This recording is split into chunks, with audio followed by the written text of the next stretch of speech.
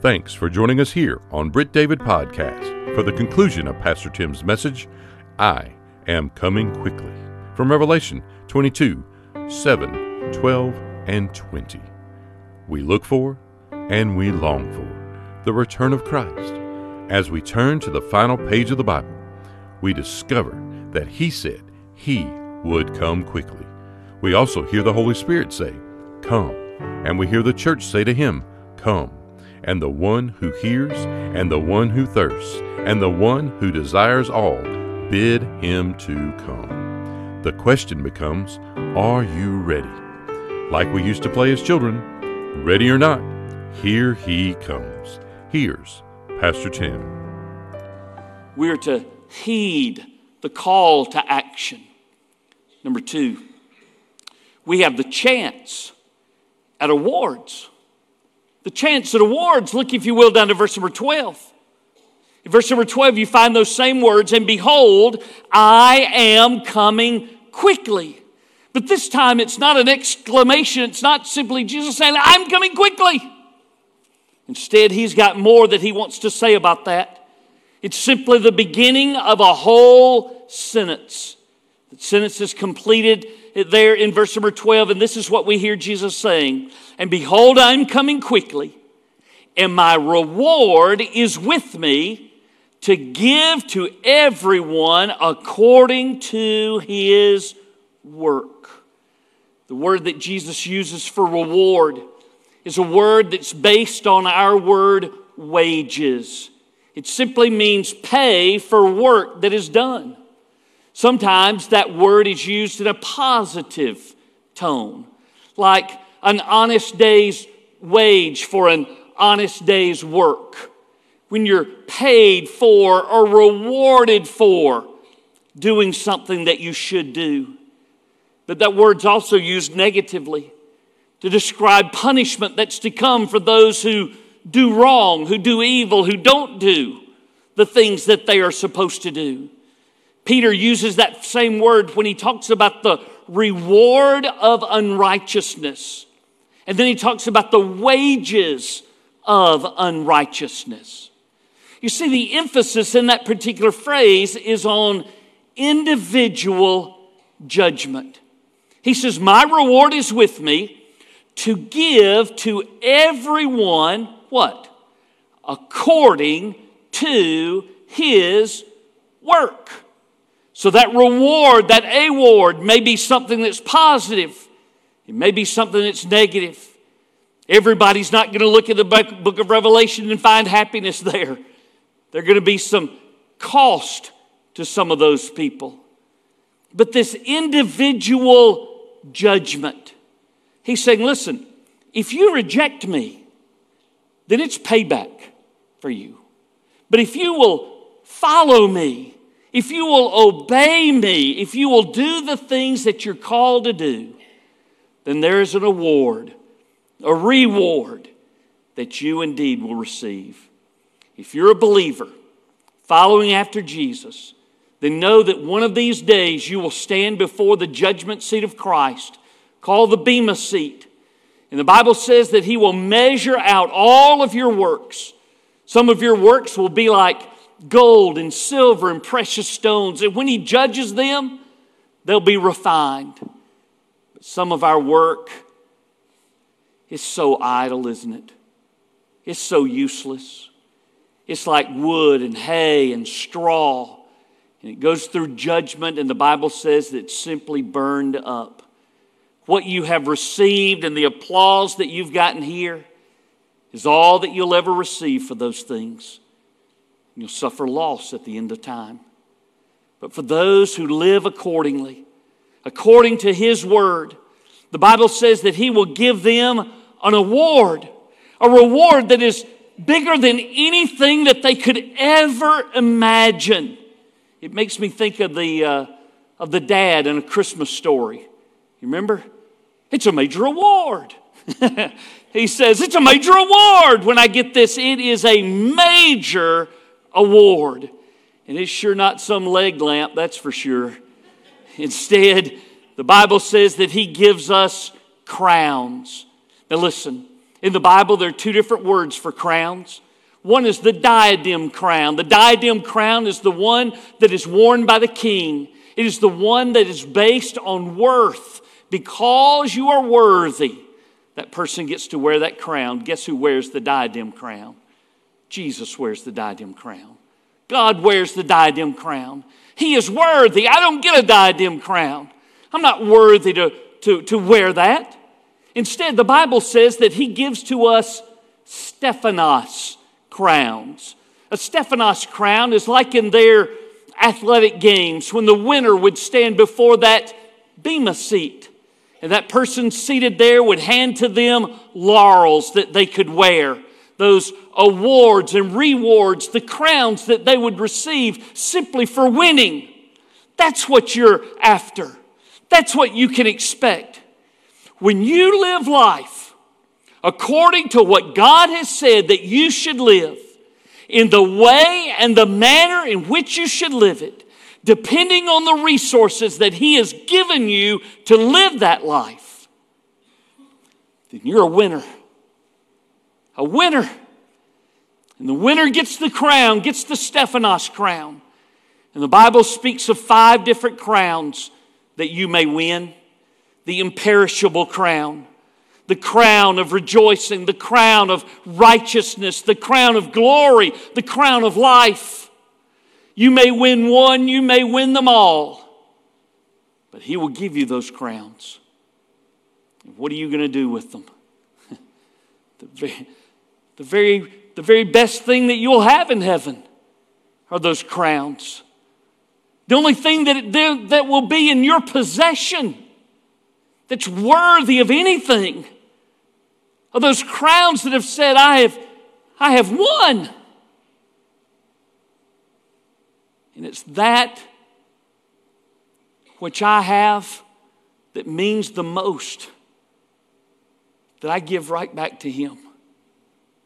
I lay those crowns back at His feet because I begin to recognize the winning is not because I'm so good.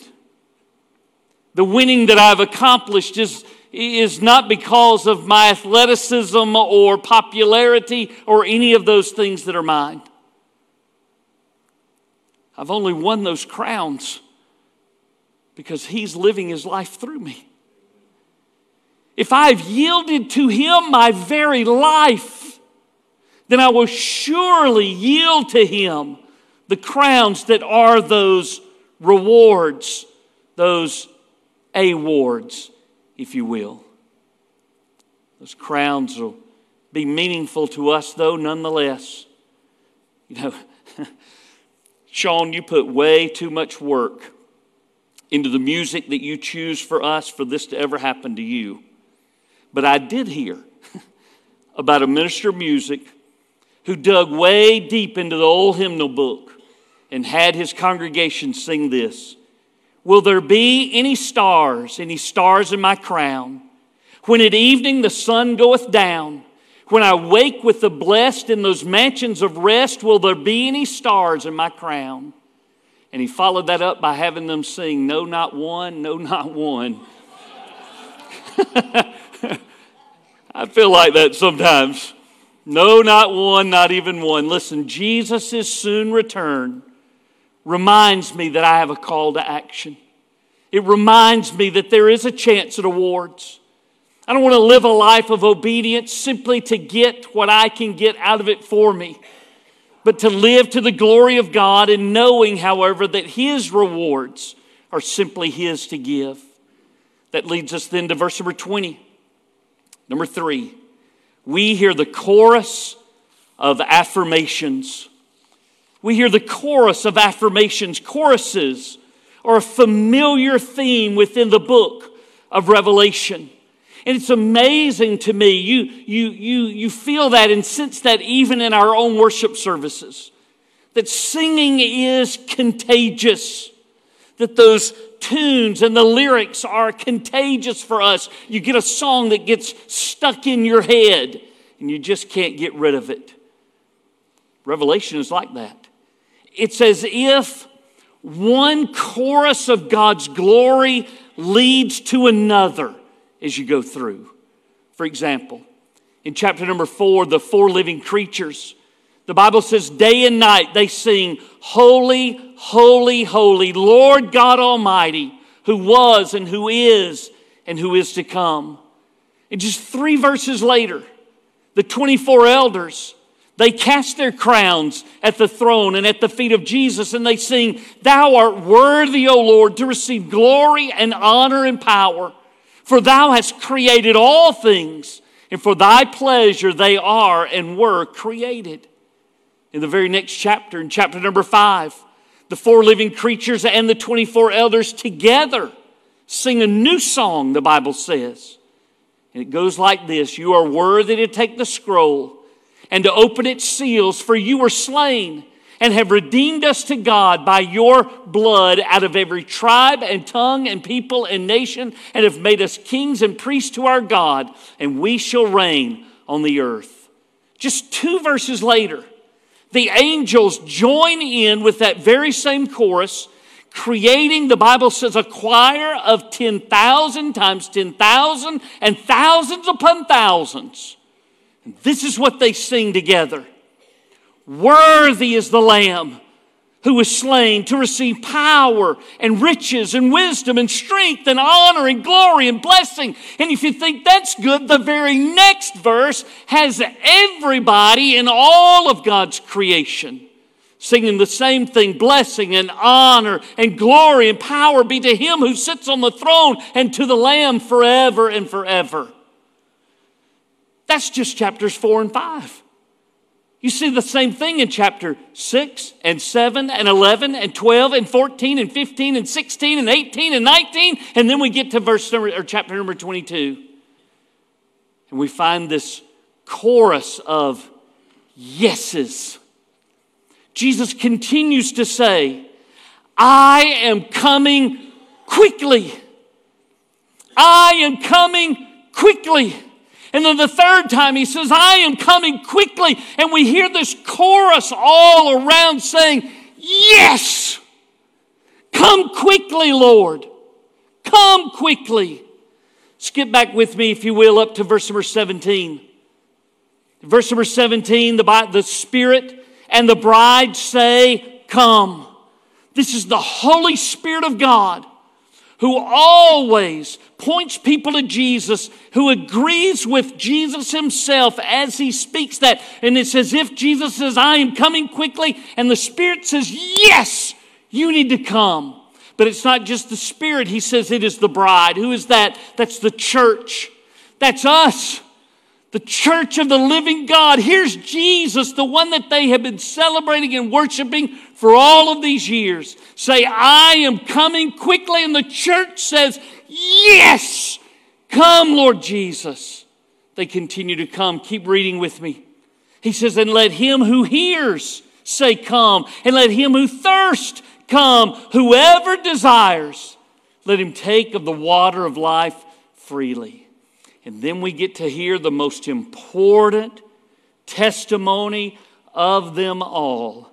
That's what you find in verse number 20. It says, "He who testifies to these things." At first glance, I think he's talking about John. But it's not John he's talking about, is it? Who is the one testifying now? It's Jesus. It's Jesus himself. As if he himself gets caught up in all of that. And he says, "Surely I am coming quickly." As if he needs to remind them, not only am I coming quickly, but you can count on it. The Spirit says, "Come." The bride says, "Come." Those who thirst say, "Come." Everybody says, "Come, Lord Jesus." And Jesus says, "Surely I am coming quickly." And then there's John. John the Apostle, the last within this chorus of affirmations, who suddenly just cannot take it himself. And John says, "Amen. Amen. Let it be, Lord. Let it happen." And then for all of his readers who don't understand what the word amen means, he explains it. Even so, come Lord Jesus. Even so, come Lord Jesus.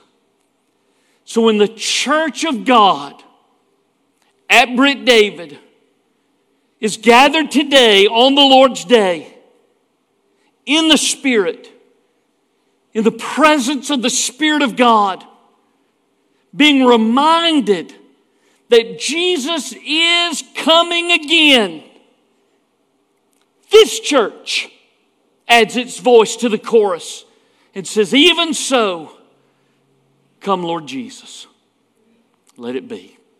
Let's pray. Lord Jesus, we know and we believe that you are indeed coming again. We're grateful for that. My goodness, the things that we see in this world make us long for heaven all the more. But it's not our escape. It's not our escape from these circumstances that we long for. It's to see you in your very presence, in your visible glory, to see you, the one who died for me, the one who defeated death at the resurrection, the one who has come simply to gather me to yourself, so that I might dwell in the house of the Lord forever.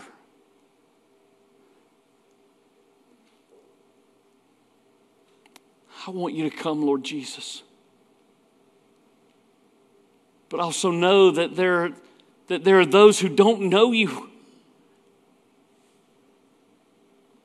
That for them, this will not be a happy return.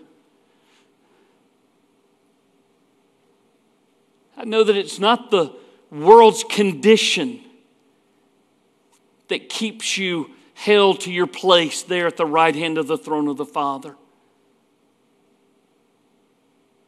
But it's the millions who don't know you. Lord Jesus, send your Spirit to this place right now, that He might bring conviction upon every person who does not genuinely know you. No more playing games. No more pretending. But to yield our lives to you, the great God who is worthy. And Jesus, on the authority of your own word, I pray that you would save them today.